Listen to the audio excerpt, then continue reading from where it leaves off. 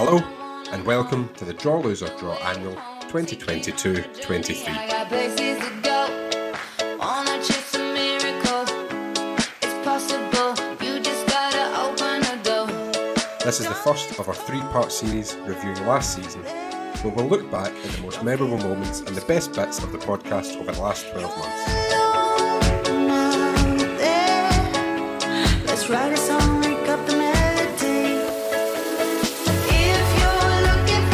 Thistle started their season in the League Cup with a group featuring Kilmarnock, Montrose, Fraserburgh and Stenhousemuir. The League Cup wasn't the only competition that Thistle fans were keeping their eye on though that month. Matt, your letters. Hi Rachel. Hi Matt. Consonant please. Thank you. Start with P. And consonant. T. And a third. F. And another. C. Vowel please. O. Consonant. T. Vowel. I. Consonant please. G. And another. F. Consonant. T. And a vowel please. O. And a final consonant please. A final F. Time starts now.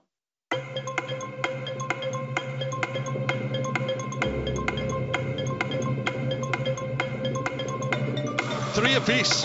Well, that is emphatic. He also follows in, does Zach Hemming. Just gives him a little word of warning. Experienced Brian Graham, exactly what you want.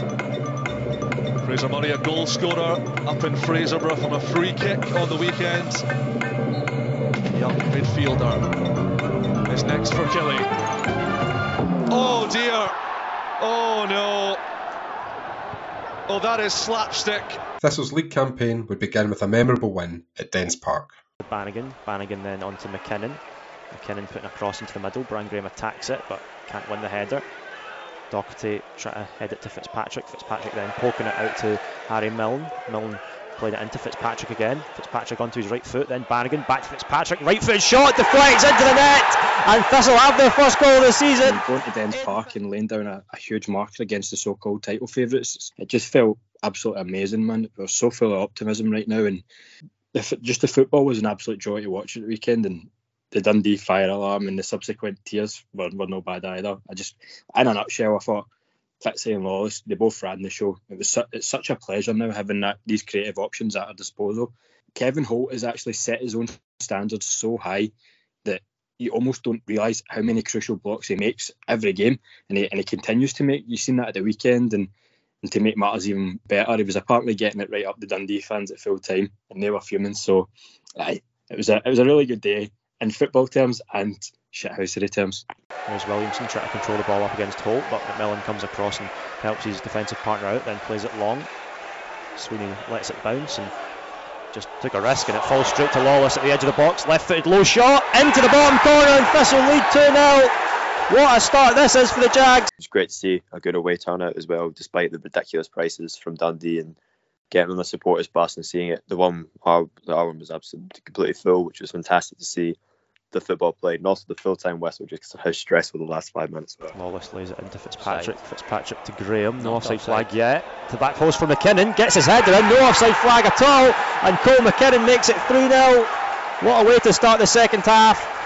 How many times have we seen Thistle games where I can point to, I don't know, numerous Rangers or Celtic games, the Aberdeen quarter-final, the Morton games last season, all these where you're dead up for it and there's something in front of you and it's attainable within your grasp. I know saying Abbey Old Firm is a bit silly, but you know what I mean. Games where fans are going into it just absolutely pumping, desperate for a win, and we just don't do anything and we just totally flounder under the circumstances. And it was just really lovely to see us get the bit between our teeth and absolutely take it to a team on the first day. I'm so used to it just being rubbish on the first day that we absolutely bossed them for, at least the first half hour when we were 2-0 up and they're just strolling about the park, and Dundee were rotten.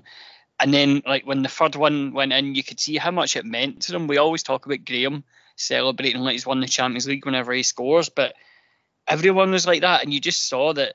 We joked about, the tickets being misprinted and all that. I was saying stick it in the dressing room wall and we'll scud them and all that. And like it genuinely feels like they did that, because the players have all talked about sort of the wee things that kind of were getting under their skin. I mean, Kyle Turner mentioned the tickets in his interview before.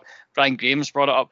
You could see that everybody was just absolutely up for it, and they played like they were up for it and put in a performance, and it was just absolutely brilliant to see. With an unbeaten start to the season, Reiss Haldane was feeling the heat. And you know what I will say just before we go any further, right?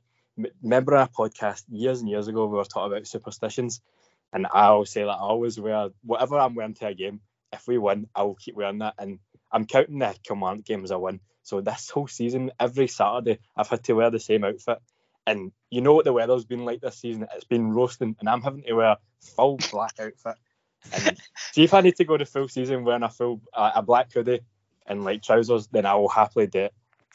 You know it's bad at Stenny when I turned to Reiss and I went, fuck's sake, you're overdoing it a wee bit, aren't you? Me, who's never worn a short sleeve in his life, is like, fuck, you must be fucking boiling. No, do you know what I actually done? I tell a lie. See, for the Fraserburgh game, I got a bit gallus and I knew that we'd win that because there was a heat wave on and I wore shorts, but that's a one-off. Well, I'll allow it for health and safety reasons.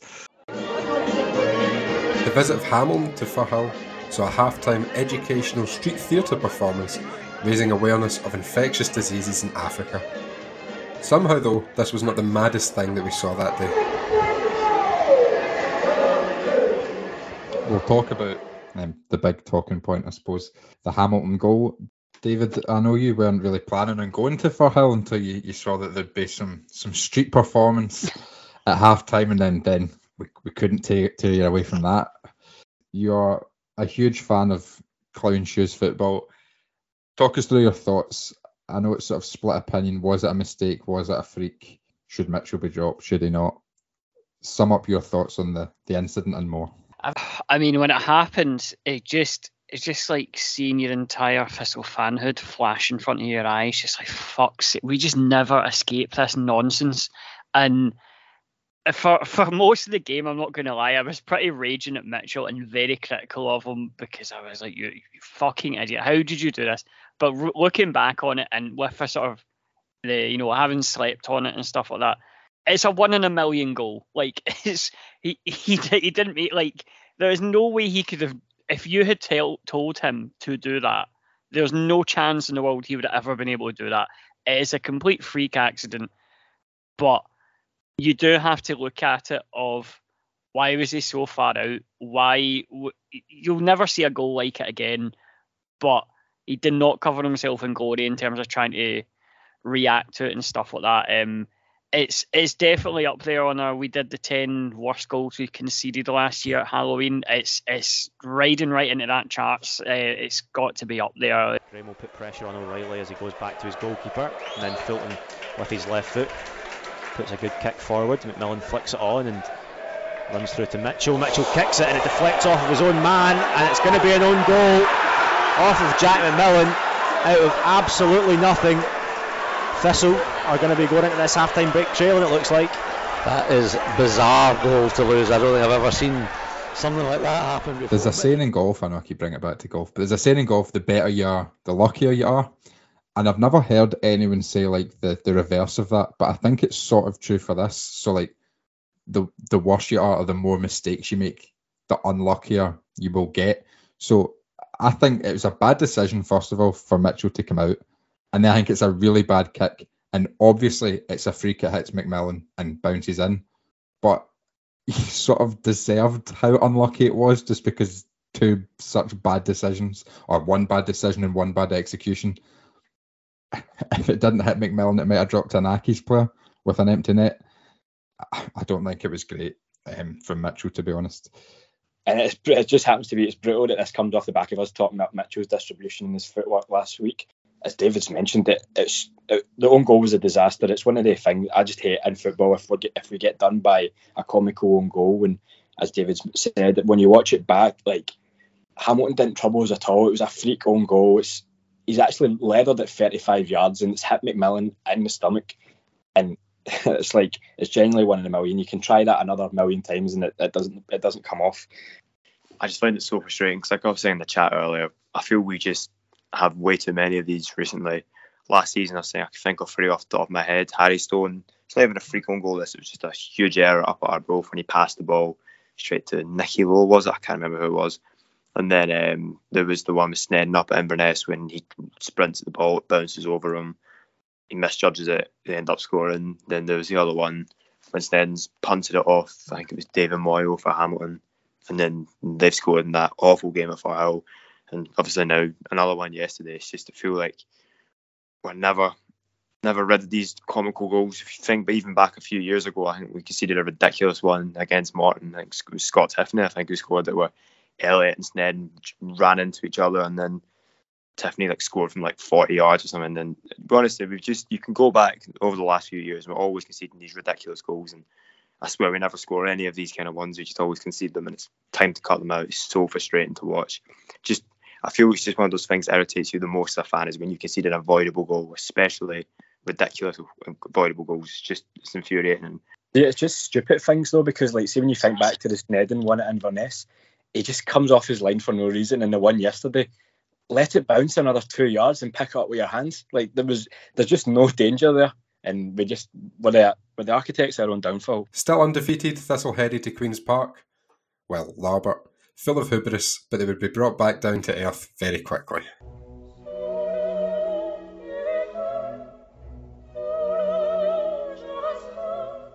From Neil Fraser. He's asked, is it too early for the percentage chance of winning the league question? No, it's not. He is currently at 97%. He's given Thistle a 97% chance of winning the league. David, any advance on 97%? It doesn't matter if we are 21 points clear or in ninth. I am 66% confident that we will win the championship. It is the rule. No matter how confident I am, the answer is 66%. Wallace turns away from Bannon, left-footed cross, trapping at Brian Graham, header straight at the goalkeeper. You cannot ask that question on match day one. But see, the thing is, everybody I've spoke to since Saturday, I've been telling them how we're going to win the league, and I'm so confident, 70% confident. Match day one, I'm hitting with 70% we're going to win the league. Here is Thomas, plays it short.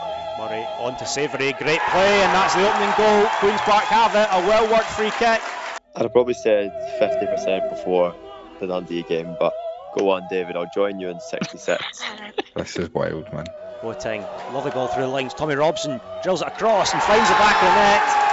2-1 to Queen's Park, just as Thistle had got back in this game. Queen's Park go back in front, and it's the former Jag who gets the goal.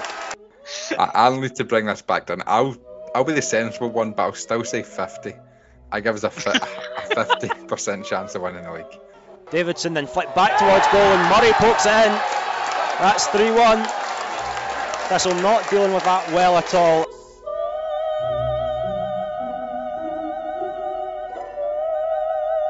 I love how positive you guys were last week about the fact we're going to win the league. Is that positivity still there? David's not here, so probably not. In August, ownership of the club changed in controversial circumstances, with the PTFC Trust now having a 74% stake in the club. Essentially, the best way to describe the PTFC Trust situation with ex-chairman Jackie Lowe was open to the idea of selling the club to the fans, which is fine, which is what Holloway wanted. I get that. But it soon transpired that she wasn't very popular, and then decided to try and hand off the club to a select few. A bit like when you open a tin of Quality Street on Christmas Day and you pick out all the strawberry and orange chocolate creams. I just thought it was sad, really. You've completely lost sight of what you're doing when you're the custodian of a football club. And I think it's to be fair, I think it's a very easy thing to do. What's that, the Lord Acton quote? Power tends to corrupt. Absolute power corrupts absolutely. It's very easy to get taken away by when you're in charge in the rush of power that you've got. Like it was in with good intentions. There was loads of feel good around it, considering what Colin Weir had contributed to the club. I just think the whole Jackie Lowe thing was just sad. Despite the shenanigans off the pitch, Thistle were able to deliver the goods on it, defeating Inverness 4-1 at Firhill. it was almost a complete performance. Like, as I said, it was almost a perfect start inside 20 seconds. It was great for Tiffany as well. He beat his man the first time of asking, and McKinnon should be burying that. And to be fair to him, that's probably the only sort of negative you can have about his performance on Friday. Like, he's an absolutely fantastic player. He makes lung-busting runs in the first minute, same way he does it 4-0 up. And it's just an amazing mentality to see from such a young player. You know, Banzo and Cole McKinnon, they were sort of interchanging and making the forward runs into space, running the channel, and that was allowing Lawless the option to cut inside and feed them through balls, which ended up leading to the first goal, as well as the award of the penalty. So it was some really nice, intricate football on the night. Like we mentioned, Austin Samuels last week causing bother with his pace, but he couldn't get going at all. The amount of last-ditch tackles that were timed to perfection from Milne was incredible, and he topped it all off with that absolute rocket of a cross, which is just asking to be put away. But that being said, it was some diving header from Anton Dowds. It's just a work of art. I could watch that over and over again.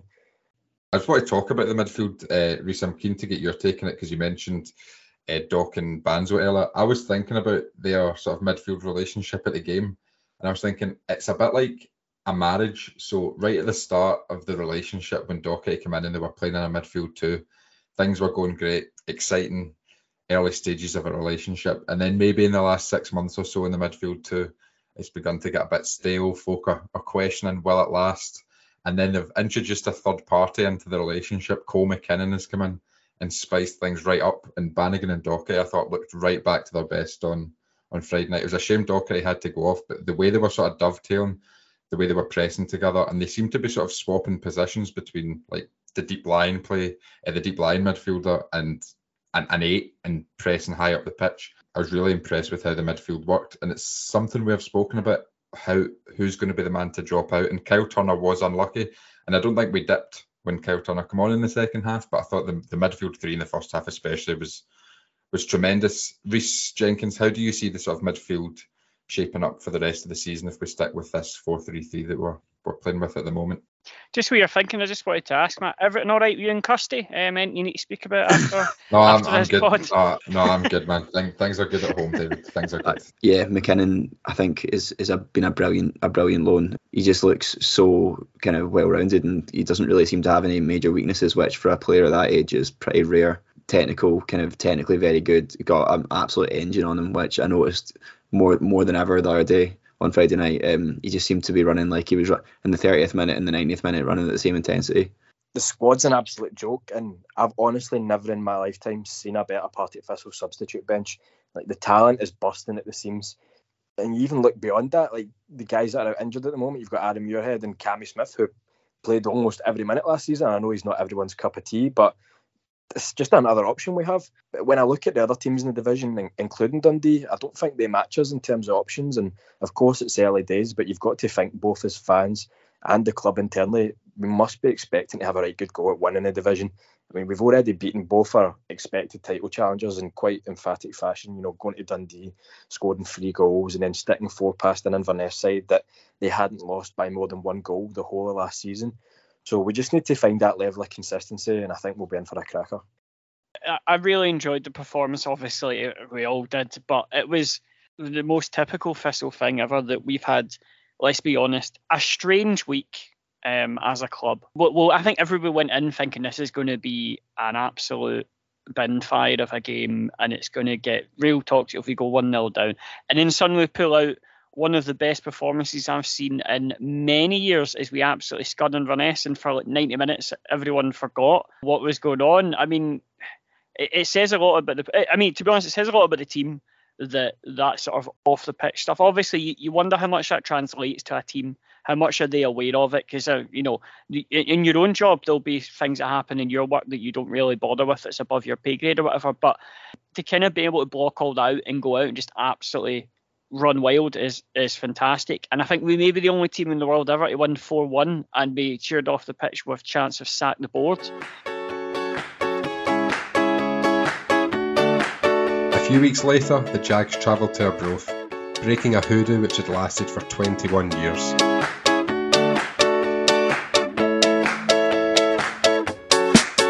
My favourite game this year has been Arbroath away, when we broke the hoodoo. I mean, they've been our bogey team for so long. We're always really pessimistic against Arbroath going up. We never really fancied our chances, and obviously, as we've waxed lyrical before, Arbroath one of the best away days in Scotland. We just had a great day out, and it was, for me, this year's been really, really big for me because, like, over the last year or so, obviously getting through the pod and, going to the Woody and away games and stuff like that, I've met a lot of people. And basically through my entire 20s, my entire social life was going to metal gigs, and all my friends were there. You'd have a great laugh and everything. And as the years have went by, people have had wains, people have moved, people have died, all over. So, like, I don't really see my social circle from my 20s anymore, only in bits and bobs here and there, because I don't go to as many gigs anymore. But Thistle over the last 2 years has replaced that social circle where it's all your pals. Every week you go, you see them, you say hello, they're always there, and it's lovely just being surrounded all your pals. And that was that Arbroath away day was the moment I realised, well, this is the social circle of my 30s. This is my life now. These are all the people that it's the closest I felt to being like 2021 again. Was at Arbroath, just with all your pals. You've had a couple of drinks, had a shot in the dance mat, good fish supper, and it was just a great day. And just beating them, and just like when the second goal went in, it was absolute pandemonium, and it was just everyone going mad and everyone just being so delighted that it was one of the best experiences I've had as a Thistle fan. I certainly say, as an away day outside of the Hamilton 6-1, it's probably the best away game I've been to. And I absolutely loved it, and yeah, it was just a great game all round. But just the fans there, and obviously the pots and pans and nuts and bolts and tools and fancy goods chants and everything. And yeah, I just loved Arbroath so much. I think that was just my away day of the year and just general moment of the year. Pots and pans and nuts and bolts and tools and fancy goods. Thistle returned to Firhill to take on relegation battlers Cove Rangers, orchestrating a bombastic collapse. I thought we should have been 4-0 up after 20 minutes. We could quite comfortably score 6 goals. Here's Harry Milne getting his first touch of the game, heads it forward towards Brian Graham. Lovely flick on from Graham, and Tiffany away from Logan. Low shot, well saved by Gourlay. Wallace then looking in behind for McMillan's running. He might just find him. He does find him. Try to play it across for Tiffany. It's going to be cleared straight to Brian Graham on his right foot. Scuffs it, and then Tiffany can't force it in. Out to Lawless. Lawless takes the shot with the left foot. What a goal, Stephen Lawless! Just opened up for him a bit. He saw that top corner, and it was asking to be shot at.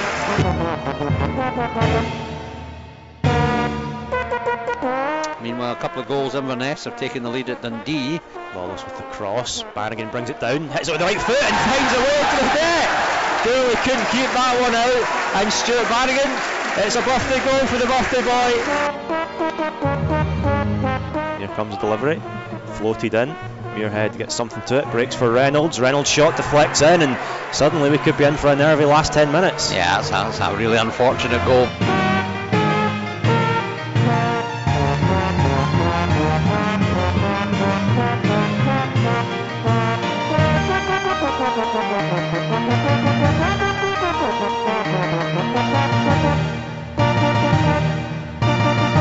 Comes in, it's flicked towards goal, falls to Reynolds again, and he scores again on the half volley.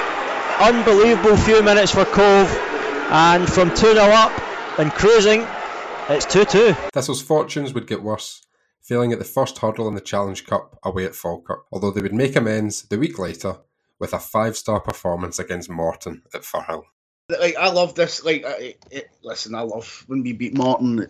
I've got a few pals that are Morton fans. I love to have a wee bit of back and forth.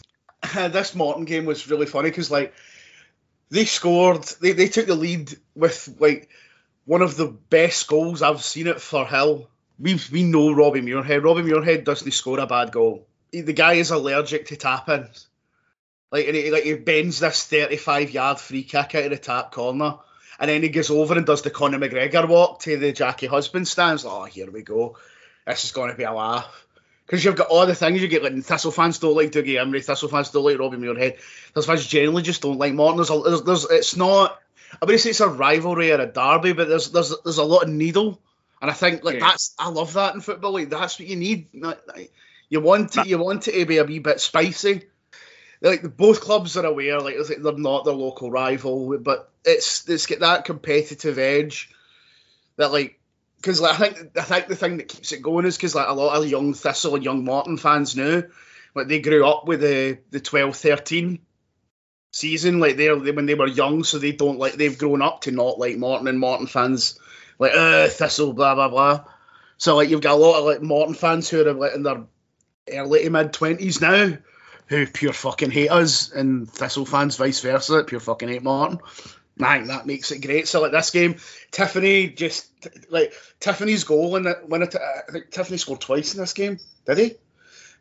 He absolutely goes round the entire Morton defence to score in this game. It was brilliant. Fight!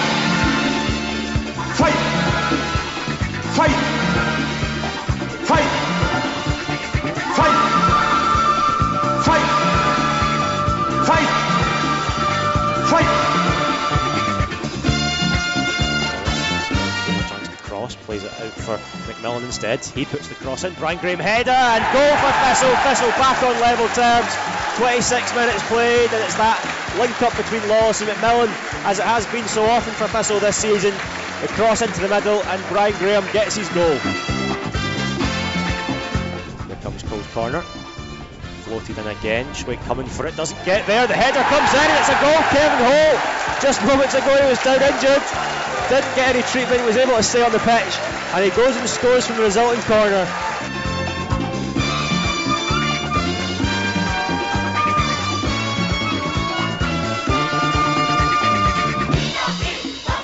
Position just now. Bannigan runs over it. Turner floats it in. Hope gets his header on it, and then there's the finish. Aaron Muirhead gets the goal. Thistle 3-1 to the good.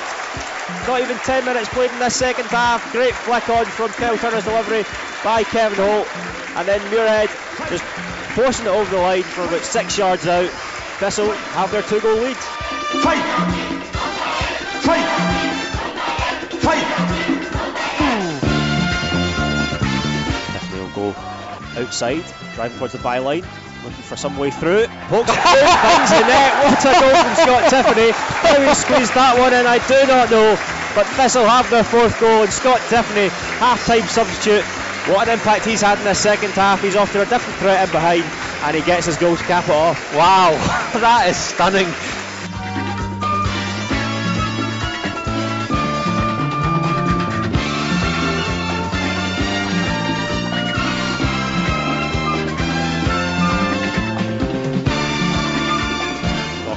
Tiffany, Thistle have bodies over, Turner on the right hand side, Tiffany driving forward, still going, out wide, Turner on his right foot, loose touch, but keeps it going, left foot shot, saved, Dowds then scrambles it over the line, Thistle have a 5th.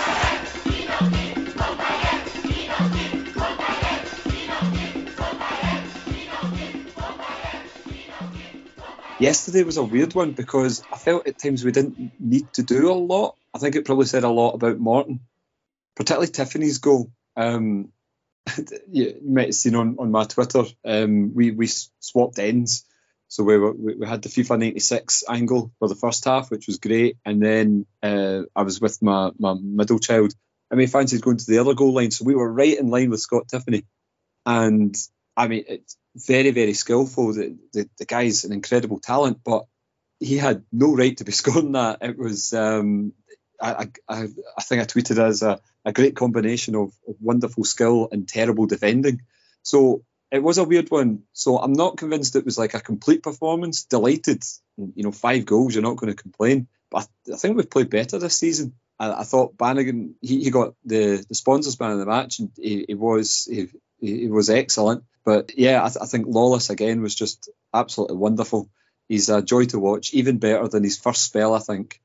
Maybe Tiffany's goal highlighted Morton's poor defending, because he just quite easily got past 2 men, didn't really make much of an effort to challenge him, and then easily ran in the box and scooped it in. But we were saying in the chat, I think Morton's biggest letdown was their goalkeeper. I thought he was atrocious, to be honest. Like Brian Graham's goal was a header straight at him, he's fumbled it in, and then I think for the 5th goal, it was a rebound that he spilled, and then even the 2nd goal for the corner, he's come out, completely missed the ball, and then Oak's got an open goal basically to head it into. So Morton weren't great, but I still thought we played well enough for it to be classed as a good performance, regardless of Morton's bad defending. So yeah, I was still happy with how we played. And I mean, Lawless was on the club Instagram yesterday, and he was asked to name his 3 favourite players that he's played with, and he actually named Jack McMillan as one of them. And I think as much as Lawless is playing incredibly well right now, and I totally agree with what Vinny said, I think he's a better player than he was when he was first here. Vinny, I'll start our first listener question with you. Alan McMillan has asked, does Anton Dowds have a clause with Barcelona that means he can't play more than 30 minutes or will have to pay them 50 million? Can you shed any light on that one? I think it's the only reasonable explanation, to be honest. You know, Dowds he's an enigma. I mean, I forget the fella's name. I think it's Kieran, who does a wee bit of media and stats for the club. Puts together some brilliant previews, you know, on the website and whatnot. He tweeted after the game. I asked about that's got to be up there, the best goals to minutes record in Europe, and he replied, "I'm sure it's a goal every 34 minutes," which is just absolutely ridiculous. It's a pleasure to have someone coming off the bench like that. When he first came, I thought he would just be a sort of long-term replacement for Brian Graham. But he offers so much more than that. I think Brian Graham's obviously getting on a bit. He's nearly as old as me. Dowd's movement, he's just got a little burst of pace as well, which is a horrible thing for defenders to have to deal with. People made a lot of it with the Scotland-Ukraine game at Hampden. You know, Lyndon Dykes came on and got all the plaudits for scoring the 2 goals. But Steve Clark and a lot of other people pointed out it was Shea Adams who ran the defenders ragged, and we've kind of got that scenario at Thistle at the moment with Brian Graham. He's just a horrible player to play against. He's moany, he's whingy, he's all elbows, gets stuck in. So then when he goes off, and then defenders have to then deal with Anton Dowds, it's a very, very difficult proposition for them. So yeah, long may it continue. I'm quite happy for him to come off the bench if he's going to continue scoring goals. In October, Thistle found themselves in the quarter-finals of the League Cup. With the Jags 1 game away from Hampden, David was breaking the emergency glass on his ultimate good luck charm. David, I'll start with you. I was going to say we enjoyed it. It was like your wedding anniversary last year, but I did enjoy it with you as we put 6 past Hamilton. What are you expecting this weekend? So, as we've said before, so it is the 15th of October. It's the anniversary of the 2 greatest days in my life. First of all, obviously us beating Aki 6-1, and as well as that, meeting my wife. So, as we all know, last year, I convinced my wife to come to the Hamilton game, her only ever Thistle game, and we beat them 6-1. She has a 100% record. She's never seen us lose. I was actually thinking of this. I don't think she's ever seen a team I have been supporting lose either. So I thought, wouldn't it be funny if my wife came again this year? So we're going full works, hospitality, 3-course dinner, all the drinks we can get, suited and booted. We are going on Saturday. Love is in the air, everywhere I look around. Love is in the air, every sight and every sound. Patrick towards the back post, near ahead to try to battle for it, falls to Graham, and there's the opening goal. No offside flag. Don't know if I'm being wise. If they ever look good any season, but this season it look like it could be in big trouble. And as David mentioned, like we're in as good as form as we can be. There's no point getting scalps when you're off sitting on the fence. So we're going to thump them. Love is in the air. Doherty takes it short to Tiffany. Tiffany up against Martin, cuts inside, tries the shot, finds the corner. What a goal from Scott Tiffany! Don't know if I feel safe, but Per my previous chat about the Hamilton game, my wife is also coming to the Aberdeen game, so get your Hampden tickets booked already. Again, she's never seen the team I support lose, ever.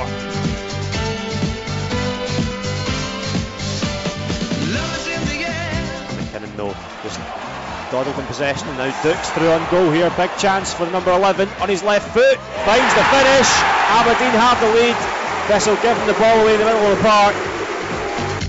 Heather, who do you want at Hampden in the semi-finals? We're going through 3-0, who do you want in the semis? Plays it across low, Majowski touches it back to Coulson, his shot deflects, Holt then into his own net, and an unfortunate second goal. If there's ever a time to play Aberdeen, and the time is now off the back of that humdinger of a result against Dundee United.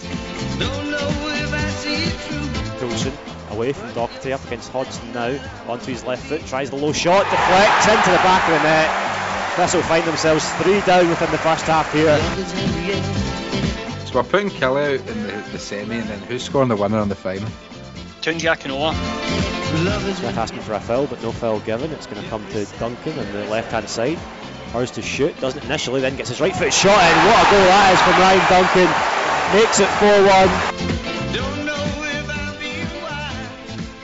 4-1. Injuries to Ross Doherty and Kevin Holt would send Thistle into a tailspin, losing 7 of our next 8 games, including a 4-0 defeat at home to Queen's Park. In all honesty, Saturday was mortifying, and I've got the utmost respect for Queen's Park as a club, good club and stuff, and playing really good football just now, but it's embarrassing losing to them twice in a season, and especially in the manner that we did at the weekend, because I know obviously you live in a city with Rangers and Celtic, and Thistle are always categorically the third team, but it's come to the point where that's twice that Queen's Park have beat us. If they finish above us, then you start to think at this moment in time they're a better side than us, but it wasn't good. A 4-2 loss at Somerset Park. Obviously, a lot was made about Akinyemi, and we dealt with him fine, but we almost forgot that Logan Chalmers, very good winger at championship level, Josh Mullen, very good winger at championship level, and there was just an over-importance on keeping Akinyemi quiet that we were working to our own detriment, but we were unlucky. Another embarrassing own goal like that. That was probably the worst own goal that I've seen. I've seen, obviously, McMillan's early in the season, 3 own goals, but that one last night, Akinyemi's 5-10 yards away from him, and he's made a diving header into the top corner. It's one of the ones where you feel sick, because at the time the defence had done pretty fine. We're chasing the game, we were always chasing the game last night, and obviously that leaves you suspect at the back, and ended up conceding a 4th, which, to be fair, I don't mind. Say if we're going for a game and we're trying to get a point, because we needed a point would have kept us at the top, and you go and concede a 4th. It happens. A pathetic 3-0 defeat away to Wraith Rovers. Have you watched the highlights, Matt? No. You haven't seen the Dowds moment then? No, I'm going to purely ask questions. Mo didn't need to watch the highlights. I was going to ask you how you need to watch. You need to see the Dowds moment, Matt. I agree. Why they were so raging. Let me quickly find these. Right, so these are 8 minutes highlights, so I'll go to about 3 minutes in. Honestly, I don't usually lose individual players, but I was so raging at Dowds for that. Right, I've just seen the second goal. I think That's it was already.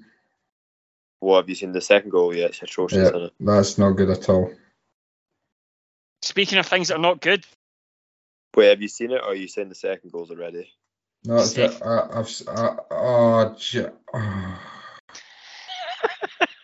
the Dowds moment there. Mm-hmm. Fucking hell, yeah. Unbelievable. The real alarm bells for me on Saturday was, obviously, our fan base are usually very, very good. They're loud for better or for worse at times. So, when we're away, for the last season and a half, they've basically, since after COVID, our fans have been brilliant in terms of the singing, all that. They're making noise, they're getting behind the team, they're supporting them, they're just generally brilliant most of the time, and it's noticed by other teams about the support we bring and stuff like that. On Saturday there was boos, right, and there's been boos. Dunfermline, the 4-1 game, Kilmarnock, when we were 2-0 down or whatever. I remember I sat next to you at the Kilmarnock game, and it was pretty toxic at that point. But the second half, there was no noise. People couldn't be bothered, and that is really, really concerning to me, that the fans had just chucked it, and we're like, fuck this, we're not even going to bother booing. and people were leaving. It was pretty dead by the end, and that's, and Tyler Griffin, you're right. As you know, I don't ever leave early, but I understand why people do, and it's perfectly fine to do that. And I'm not criticising people for doing that, but it was sort of the swaths of people that had already left. The people who were still there couldn't be arsed. There was a boo at the end when the final whistle went, but that was about it, and that was really concerning. It's the first time I've heard us properly just not care, not be emotional whatsoever. The first half people were raging at, the second half they weren't, and that was really concerning for me. And a collapse from 2-0 up against Dundee at Firhill. I think saying that we were fantastic in the first half would be difficult. I think we were definitely better than we were, obviously, against Queen's Park and some of the other games that we've played recently. We definitely made it harder for teams to break us down. I think it was a very bitty first half. I don't think a lot of things flowed. It certainly was better, but unfortunately from the performances that we've been seeing over the last few weeks, what a better performance is about, barely pass marks, I would say. It was better, but I think we really struggled to get any sort of creativity towards goal apart from the 2 goals that we scored. I think we were just annoying and hard to break down in the first half, and then completely decided to get rid of that in the second half and just opened all our channels and said, here you go. Before a bruising 2-1 loss at Capello. Capello, I'd be interested to see the statistics for how well we've done over there over the past 20 years, because we've gone down there on good runs and lost. We've gone down there on terrible runs and lost. We've gone down there and been mediocre and got a draw and that kind of thing. It just, the ground seems to intimidate whatever players are involved. Considering that we've beaten them 5-1 at Firhill, I would have expected them to be more up for it, more like a Dougie Emery team to be up for it. And obviously I'm not happy with 2-1, but at no point did I feel we were going to get a total hammering, which would suggest, considering Morton's position in the league relative to ours, that we probably did better than I would have expected. And I really did expect them to be kind of looking for revenge, considering the reverse fixture at Firhill. So, the loss wasn't entirely unexpected, but I suppose the manner of it was marginally less depressing than, for instance, the Wraith Rovers one.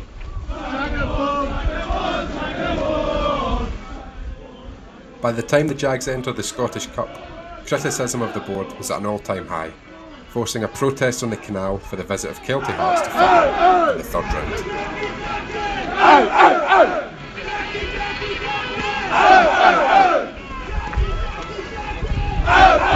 Courtesy of the Thistle Archive, they posted the stat on Saturday that Saturday's attendance at Firhill of 1,484 was an all-time low for a Partick Thistle Scottish Cup tie at Firhill. There was obviously a protest organised by a group of fans, which was well turned out. It gained media interest from the BBC. Andrew Holloway of the Jags Foundation was interviewed as a fan who was protesting on Saturday, and as was Jerry Britton. That interview is available on the BBC website. David, you were part of that protest on Saturday. How was it from your point of view on the canal and before the game in and around Firhill, or out and around Firhill, I should say? It was an interesting one. The march around the stadium and stuff like that. I know, as you say, it was well attended. People were singing and stuff like that, and they had their protest. And yeah, it was good to see some numbers, because you kind of worry when you go to it that you're going to be the only dick there, and it's going to be you and like 2 other people holding up a sign or whatever. But there was a lot of people there, and it was a lot of people I know as well. And I would say, if you want to watch the game, don't watch it in the canal. It's terrible. It's a terrible view. I saw nothing of the game at all. I had to rewatch the highlights today because I couldn't see anything. But the actual being at the canal, everyone was. I think it's sort of painted as this sort of negative boo boys, out to damage the club and their reputation and all that. Honestly, up on the canal, everyone was lovely. Everyone was having a good time, and everyone was just with their pals up in the canal, and we all wanted to be in the ground, but ultimately, I mean, you've seen it worked. I mean, there must have been, what, like 25, 30 people in the Lambie, which is mental. It obviously just wasn't just them. There'll be people like, who just couldn't be bothered going. To be honest, that, kind of voted with their feet. I think I was kind of in two minds about it, because I was like, I'm an old man with like paper mache knees. I'd rather not stand for 2 hours in the canal. I'll go into the Jackie Husband afterwards, because he said you could do that. If you want to show solidarity, just go to the Jackie Husband. And then it was 20 quid. I was like, nah, you're all right, man. £20. I mean, I'm right in saying we've reduced it down. I remember for like the Pennycook game and stuff like that. Pretty sure we reduced the ticket prices down then. And I just think it's just totally and there's a lot of people, just as many as are up in the canal, who were turned away because of the price. And I think that's a big thing we need to look at as well. And yeah, I thought it was a really good protest. It was a very positive event. It might not look like it, but it was really, really positive. Everyone was lovely. Everyone put their stuff in bin bags. There was no hassle. All the cyclists and people going down the canal path are all, nobody's given any hassle. Everybody's very polite and stuff like that. And yeah, they couldn't have acted any better. When you see like today, about like the interview with Jackie Lowe about kind of dismissing it as like a small number of people. It's not necessarily the case, and it just kind of makes you more annoyed that these things are just kind of being palmed off. And good reason that they have the protests and stuff like that. Are you watching Jackie Lowe? Are you watching? Are you watching? Are you watching Jackie Lowe? I think you made some good points, David. I think as protests go, it was a really effective one. Obviously, there was strength in numbers there. It was sort of clear that the message was clear, the John Lambie stand, which I think also looked really effective. But also, as you say, taking up litter bags, clearing the rubbish. I know a lot of fans who didn't go to the game donated their match ticket fee to Jags for Good. So all in all, I think it was a really positive protest, I should say. I want to talk to you a bit, David, about the response from the PTFC Trust, who tweeted on Friday that they were disappointed in the protest. Jackie Lowe has had an interview with James Kearney, which is in the paper today, Monday, and available online in full. I want to read this Twitter thread from Heather Holloway, who was on last week talking about the Jags Foundation, a regular panellist on Draw, Lose or Draw. She has tweeted today, when misogynistic comments were made towards myself in my role as a Jags Foundation director, the Jags Foundation emailed Jerry Britton and Jackie Lowe and suggested a joint statement to try and discourage this negative, backward and disrespectful point of view being shared online and in person. The Jags Foundation were told that the club board were not aware of such abuse and that this was our own problem to deal with. The club I have supported all my life not having my back was personally very hurtful. Extremely disappointing that misogyny has now been used against us as a weapon. I've been corresponding with Her Game 2 since the PTFC Trust released their first statement with the 6 trustees, one of whom was completely inappropriate towards female fans. Her Game 2 have emailed the club, as have I, to move the inclusivity of female fans at Firhill forward. Misogynistic comments should not be happening, period. I have a lot of love for all of the amazing female fans in our support, but there is not just one narrative. David, what is your response to Heather's thread and the messages that have come out from the PTFC Trust and Jackie Lowe this week? I mean, I appreciate we've got Portugal versus Uruguay at 7 o'clock, so I will keep this brief, but I could go on for hours about how fucking annoying it is. But essentially, in terms of the PTFC Trust statement, they are the fan group, fan ownership. They're meant to represent the fans, but also they were upset at the fans for being upset. What are you? What are you as an organisation? The one thing you're meant to represent, you're upset at. What's the point? And there's no soul searching, no looking in the mirror, nothing like that. It's just, it's a bit shocking. And the damage in the reputation of the club and the financial and stuff like that. No, and no point if they tried to engage and go, well, why are people doing this? It's obviously just rabble rousers. They don't believe it's a legitimate process. Okay, got to talk about the Scottish Cup over the weekend. No problem for you on the park, Ruffy, but a few demonstrations off the park for the old Jags. Yes, they did. I think it was about 30 supporters or something like that. Braved the conditions outside. I was interested where they took up their space, to do the protest. When it got dark, nobody could see them, so that was a wee bonus. Did the rain come on you were asking for? No. I'm glad they never got wet. Glad they never got wet. There's a board member who put a lot of thought into it. To be honest, I was. I always talk about how I don't really get annoyed at stuff to do with Thistle very much. I'm very chill and stuff like that. I was genuinely fucking pissed off reading that interview today when they were talking about how a lot of the criticism towards him was misogynistic. I like to think myself as a decent person who most certainly is not misogynistic, and to have any sort of opinion that I have been painted as misogynistic is frankly antagonising, and I don't like it. But they absolutely are just, there was so many things in that interview that are so incredibly tone deaf, and I know we have kept a lid on it. We don't talk about it too much on here, for various reasons and stuff, that partly because people can't be arsed listening to it all the time. But yeah, I put it this way, I'll see you up the canal on Saturday if this is the way it's going to keep going. I'll see you all up there because, oh my God. There's the other butterfly effect. What if we lost? What if we lost to Kelty? We didn't get the Rangers game. Exactly. What if we'd wilted because there wasn't a crowd there? We could have lost it. We could have lost to Kelty. Obviously, we got Dunfermline in the round after. But what I'm saying is, we could have lost that game because we were that was our first win in about 7 games. We were dog shit at the time. Kelty finished 8th in League One, but they had a lot of decent players, like guys we know, guys like Higgy, Joe Cardle, Tam O'Ware, guys that have been in and around us. They would have been rubbing their hands playing us with the state we were in at the time. We could very easily have lost that game. Then you talk about how much the Rangers game saved it or prevented it from being much worse. That's what I'm saying. Could have lost that game and it could be much worse.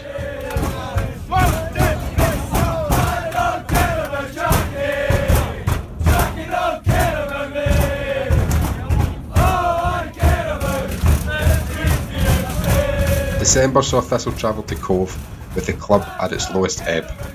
A horrendous game saw Thistle trail 1-0 going into injury time, until goalkeeper Jamie Snedden stepped up to give everyone in attendance a moment that they will never forget. The man being sent across to take the corner kick, and Jamie Snedden, as you say, up. What a story. The man of the match, can he add to it here? Bannigan to take. Swings it in. It's towards Snedden. He gets his head on it. Oh my God, with the header! Oh my goodness! What a goal from Jamie Snedden. Bannigan lands it right on his head. And Jamie Snedden with the flicked header into the corner. And Thistle have the latest of late equalisers. And Jamie Snedden is the scorer. Unbelievable. I'd said he was man of the match. And, I want to make sure I said it before he went up for that corner and scored. My word, I've seen it all now. Wow. Jamie Snedden. David, if it's okay with you, I'm going to read you a message that you sent me at 12:33 on Saturday. You said, got a normal supporters bus, but picked the one that didn't stop at Stonehaven. Distraught. Cove is fucking grim, by the way. Did you have a good Saturday afternoon pre-match? No.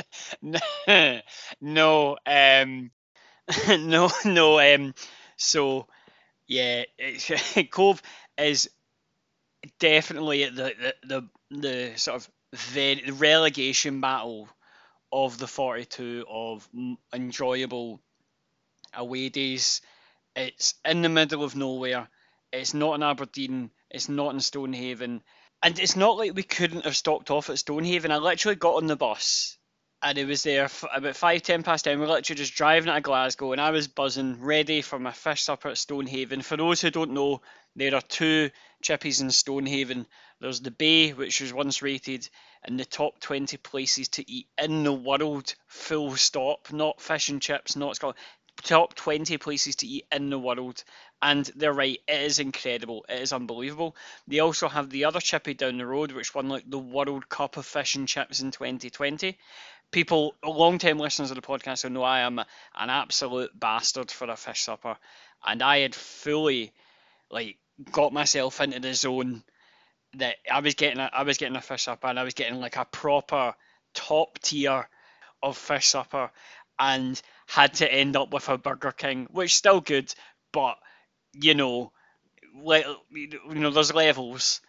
We got to the ground 2.5 hours before kickoff.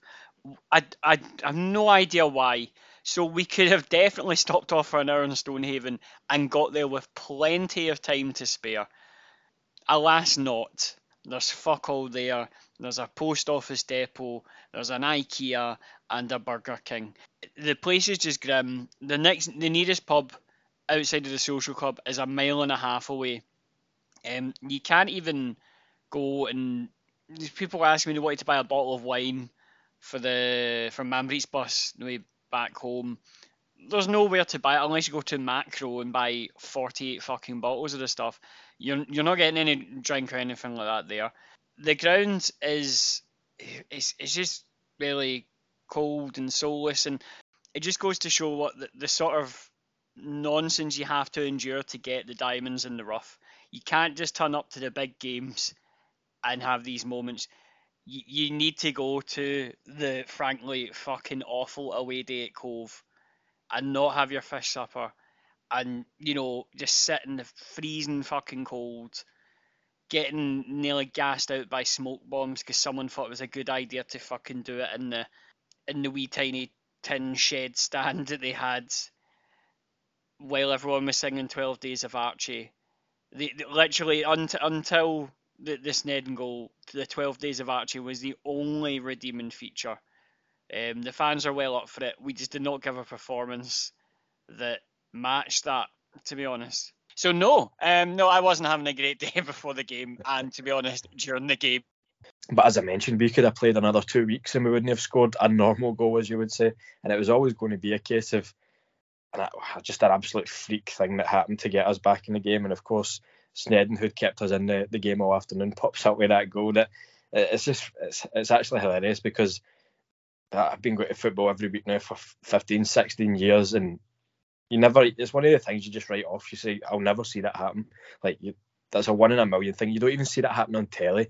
It's once in a blue moon, and you can't believe it, and you're laughing about it for days, and it's on every sort of sports football page in the world. They're posting it and that.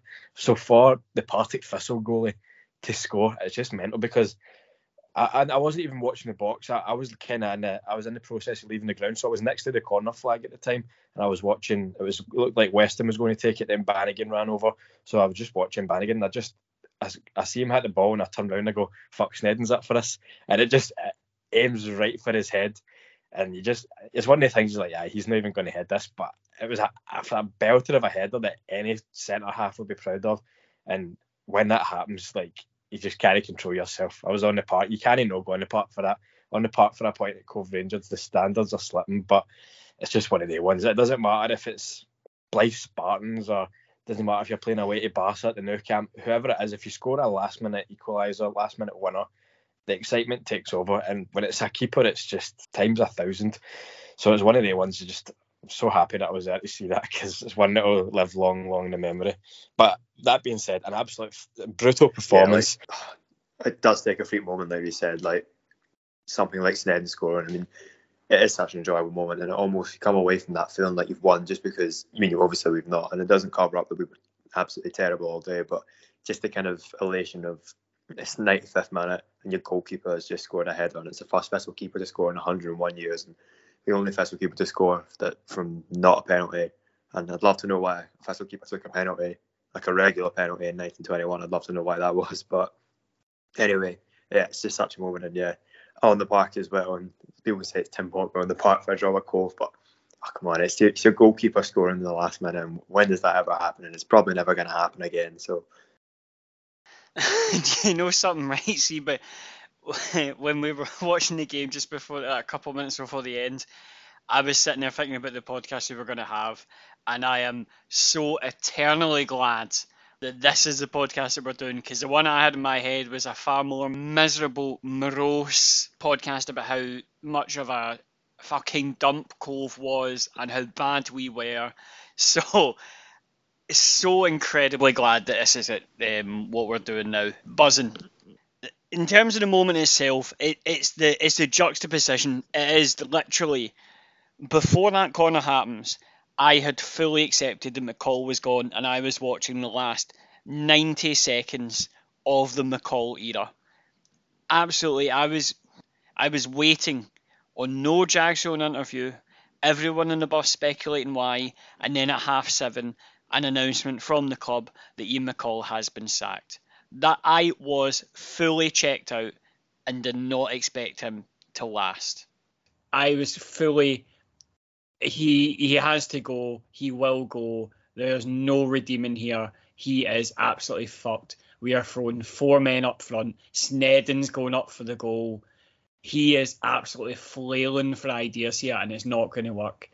So I had fully made peace with it, that he was gone, and that was it. And we were just going to have this awful, awful day, and that's it. So when Snedden goes up, and you're like, so I said to Jamie, obviously I'd never pitch invaded before, I need a proper moment.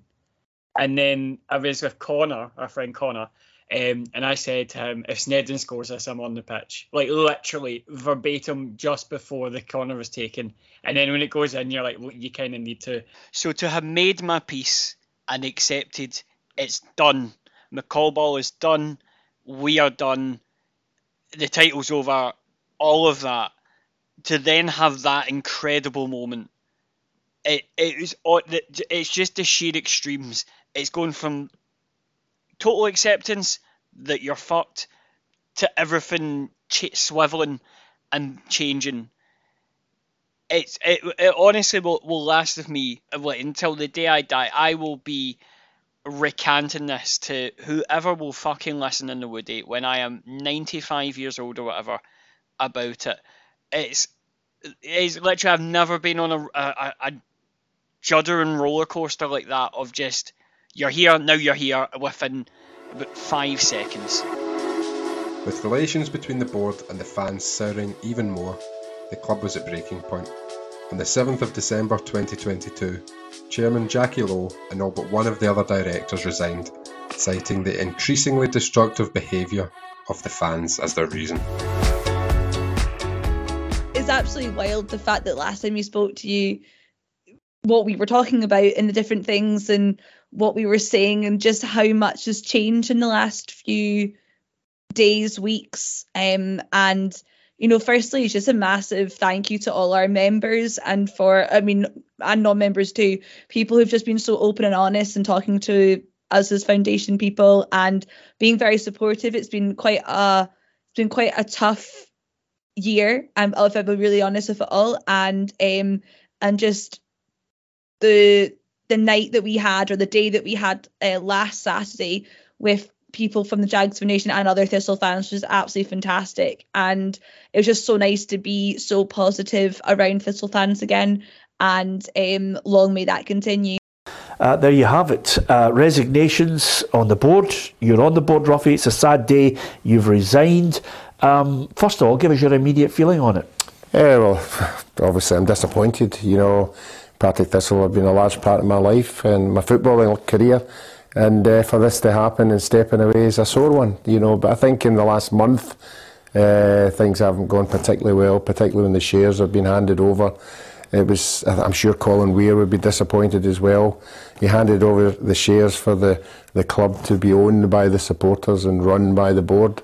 That has changed in the last 2 or 3 weeks, for whatever reason, and I just feel that uncomfortable with what things have been happening behind the scenes. I expected it to drag out. I really did. I remember saying to a couple of people that I had something on that weekend of the Kelty game, so I couldn't go. But I had already said, look, if you want me up the canal bank for the next home game, I'm there.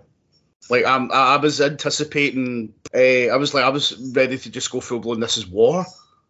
Like, this is civil war. This is. Like, I was fully anticipating, like, obviously extreme example. I was fully anticipating like the full AFC Partick Thistle. Or you look at what happened with Bury, for example, right? That's pretty much what I was anticipating. It's like I had the absolute fear that it was going to like rumble on, and it was going to the gaps, the chasms were just going to be too wide. Yeah, I mean, there was a decision eventually after taking the club and steering it through COVID. There was a feeling from Jackie Lowe that there was a period of time where basically Partick Thistle had to assess what was best in Colin Weir's wishes and what he wanted for the club, and to look at a preferred bidder.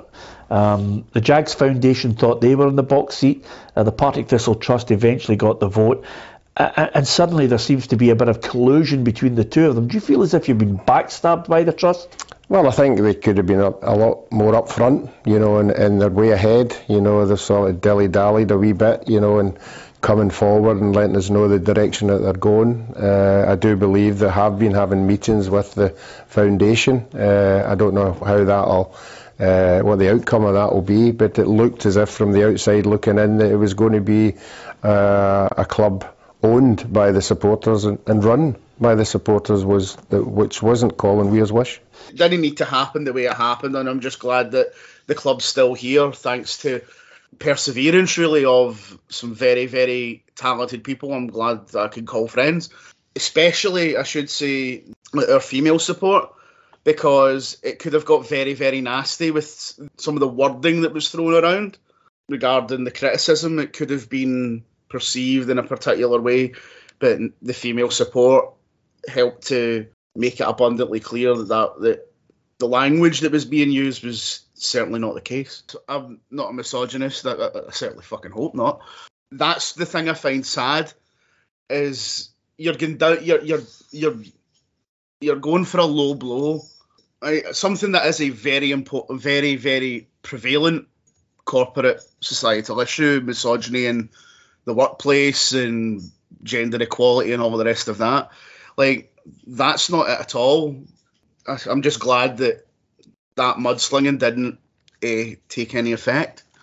The narrative that was coming out was the wrong one, and it was misleading people, Ruffy. I was disappointed in the last 2 or 3 weeks. Obviously, we come under a wee bit of stick with stuff we did on the show, and I've said right from the beginning, we have said on the show, I don't object to supporters protesting.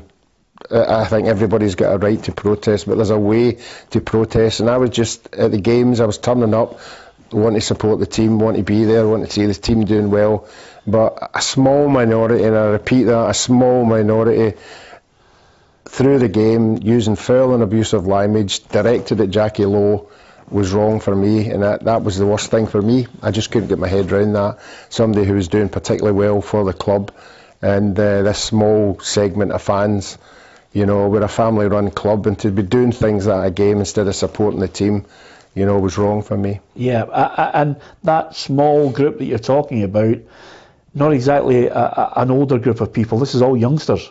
Yeah, it is youngsters, but there's probably elder members in there as well, and as I said again, I'm repeating, they have every right, to protest. I just wished that they really had the right object that they were protesting against. I would love to ask them, what was the main beef they had with Jackie Lowe. From where I keep saying it, from where I was, Jackie Lowe was 100% doing the best for Partick Thistle Football Club. Yeah. The protest was a huge thing, because it showed, and not only the people who went to the protest, but the people who, people like yourself and other people who didn't necessarily go to the game, or didn't, they still, they sat in the Jackie instead of the Lambie or whatever. And because that Lambie stand was dead. I genuinely think there was more people in the stands at the Falkirk game than there was in the Lambie, the 5-0 Falkirk game. I honestly think, because there was about 20 people in there. And if you take into account all your media people, your sort of, club officials, subs, all that kind of stuff, no one was allowed in, and there was more people there in that stand. And what I always wonder about, what would have happened if, the Jags, what the Jags Facebook group is like, of people arguing all the time. It's constant argument. There's nothing to say that a bunch of people could have just went, no, they're all, rabble rousers talking shite. I'm going to the game. I'm going to Lambie. And then what would have happened if people had just not done it and people had just went to the Lambie? It's quite mad. Well, I'm going to read something out here, Nick. It's indicative of what I think. It's difficult for us because people will accuse of being biased because Ruffy and I have worked together for a long time. But Ross Calder says, good riddance, Ruffy, a club legend whose legacy has been tarnished forever. We'll never forget or forgive you for propping up Jackie Lowe, the worst chairman in our club's history. Now that's an indication of somebody who, for me, is completely and utterly clueless about the whole situation, and an indication of some of the flack that they've taken over the past few weeks. I mean, the point you made the other night there, I think has been taken out of context. I think we made a joke about people who were protesting pitch black across an area that nobody could see them, and obviously some people were miffed about it. Yeah, first and foremost, that was obviously taken out of context. We spoke about it for 2 or 3 minutes, and whoever it was on the internet, chopped a 40-second clip where Ruffy's, saying something about the supporters protesting, and that wasn't the conversation we had. I'm sure just after that clip he said that everybody had the right to protest. So I'm disappointed for Ruffy. I know how much Partick Thistle means to him. He's played there for a long time, and people won't know this. I've never met Jackie Lowe in my life, and I put a thing out on Twitter about a year ago about Loaves and Fishes in Edinburgh, Ice Bride, who are a charity, and I just stuck a thing out on Twitter, and she got in touch with me privately. And she made a large donation to Loaves and Fishes. I've never met her before, and she was the only person that reached out to me to put money into that charity. So for me, I think she's a good person. I think she's taken a lot of undeserved flack at Partick Thistle, and I hope now she can go on with her life, because obviously she's turning up the games, trying to do her job, and she's getting abuse off her supporters. So for her, I think it's she can go and relax at the weekend now and enjoy the rest of her life. It was such a shock on the Wednesday when it all came out. I mean, to put it in perspective, I was speaking to a Clydebank fan on the day of the Argentina-Poland game. Shows you it wasn't that long ago, about 2 or 3 weeks ago. I think it was Wednesday before COVID. I was talking to a Clydebank fan. Obviously, Clydebank went for their own ownership troubles for a while, and they are a fan-owned club, and he is one of the sort of board members at Clydebank. He's, quite well connected and high up within the infrastructure in Clydebank. Just talking about how it's going with Thistle, and I was very doom and gloom and talking about how I just didn't feel that there was going to be any movement whatsoever, and we were going to be stuck with this, and we didn't know what the next moves are going to be. And literally in the 2 or 3 weeks since I've seen him, this has all happened, and everybody was obviously really delighted. Yeah, if it's the worst run club in the world, Ruffy, it's got no debt, and there is an academy in place. There is a club that, although was not happy with the way it was treated by the league and being demoted, there is a club that has aspirations to go back up, and they're not in any critical need of anyone else's help. No, the bottom line was at the beginning of the season, the manager came to the board and asked for extra funds to strengthen the team. We went out of our way to push out the boat, and give them a wee bit more than what we usually do.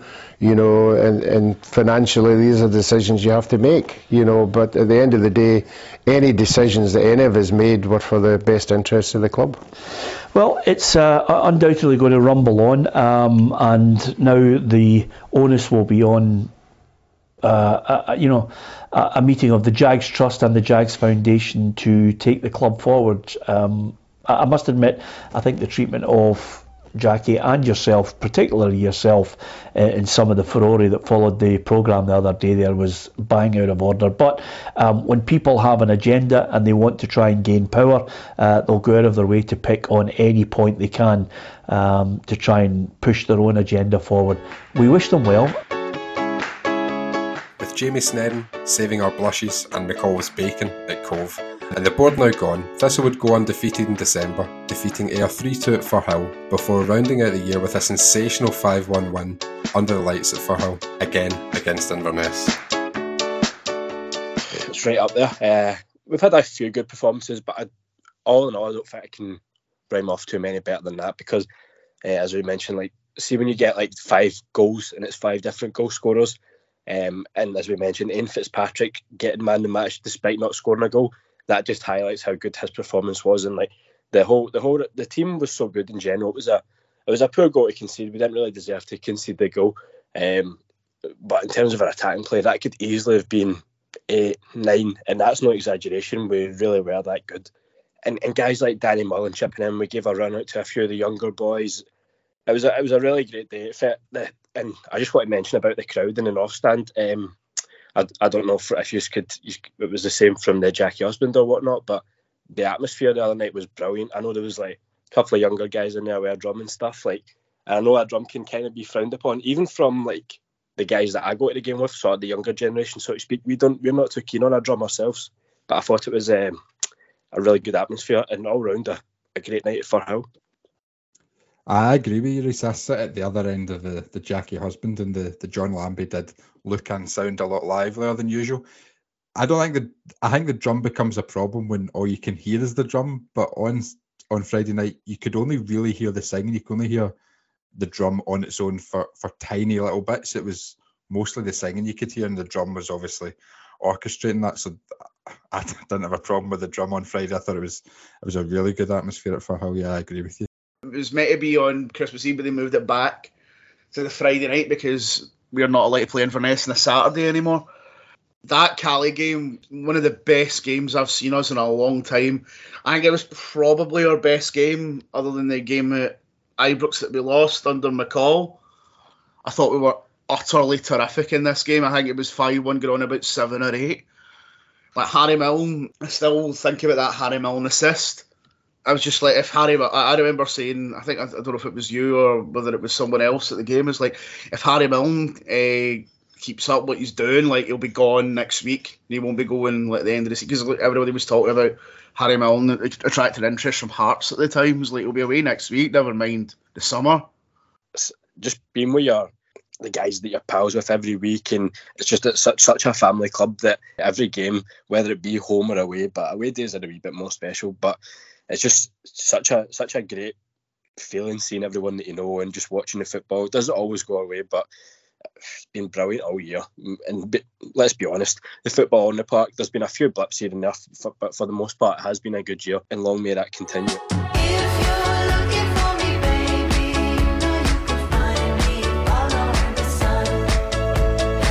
Thank you for listening to the first part of the Draw, Lose or Draw Annual. On this episode you heard contributions from Vinny Ferguson, David Forrest, Matt Greer, Reiss Haldane, Heather Holloway, Rhys Jenkins and Jamie McDonald. Next time we will look at the second half of the regular season, and in the meantime stay safe and buy a season ticket.